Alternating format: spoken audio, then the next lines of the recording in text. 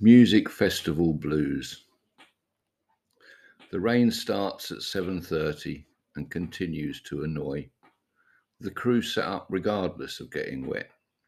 They run through sound checks, check out the tannoy. A few hardy types appear in plastic ponchos. The performers put on a brave face, attempt to entertain.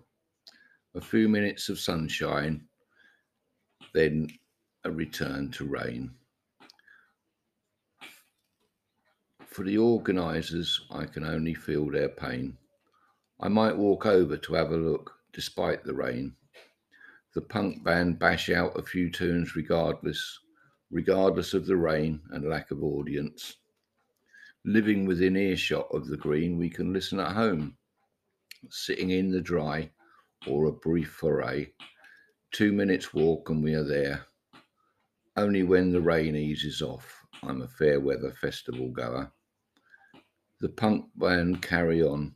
We get there to see the end of their set, a good local band. The clouds thin and a weak sun breaks through, the crowd swells, and all in all, a good weekend is had by all.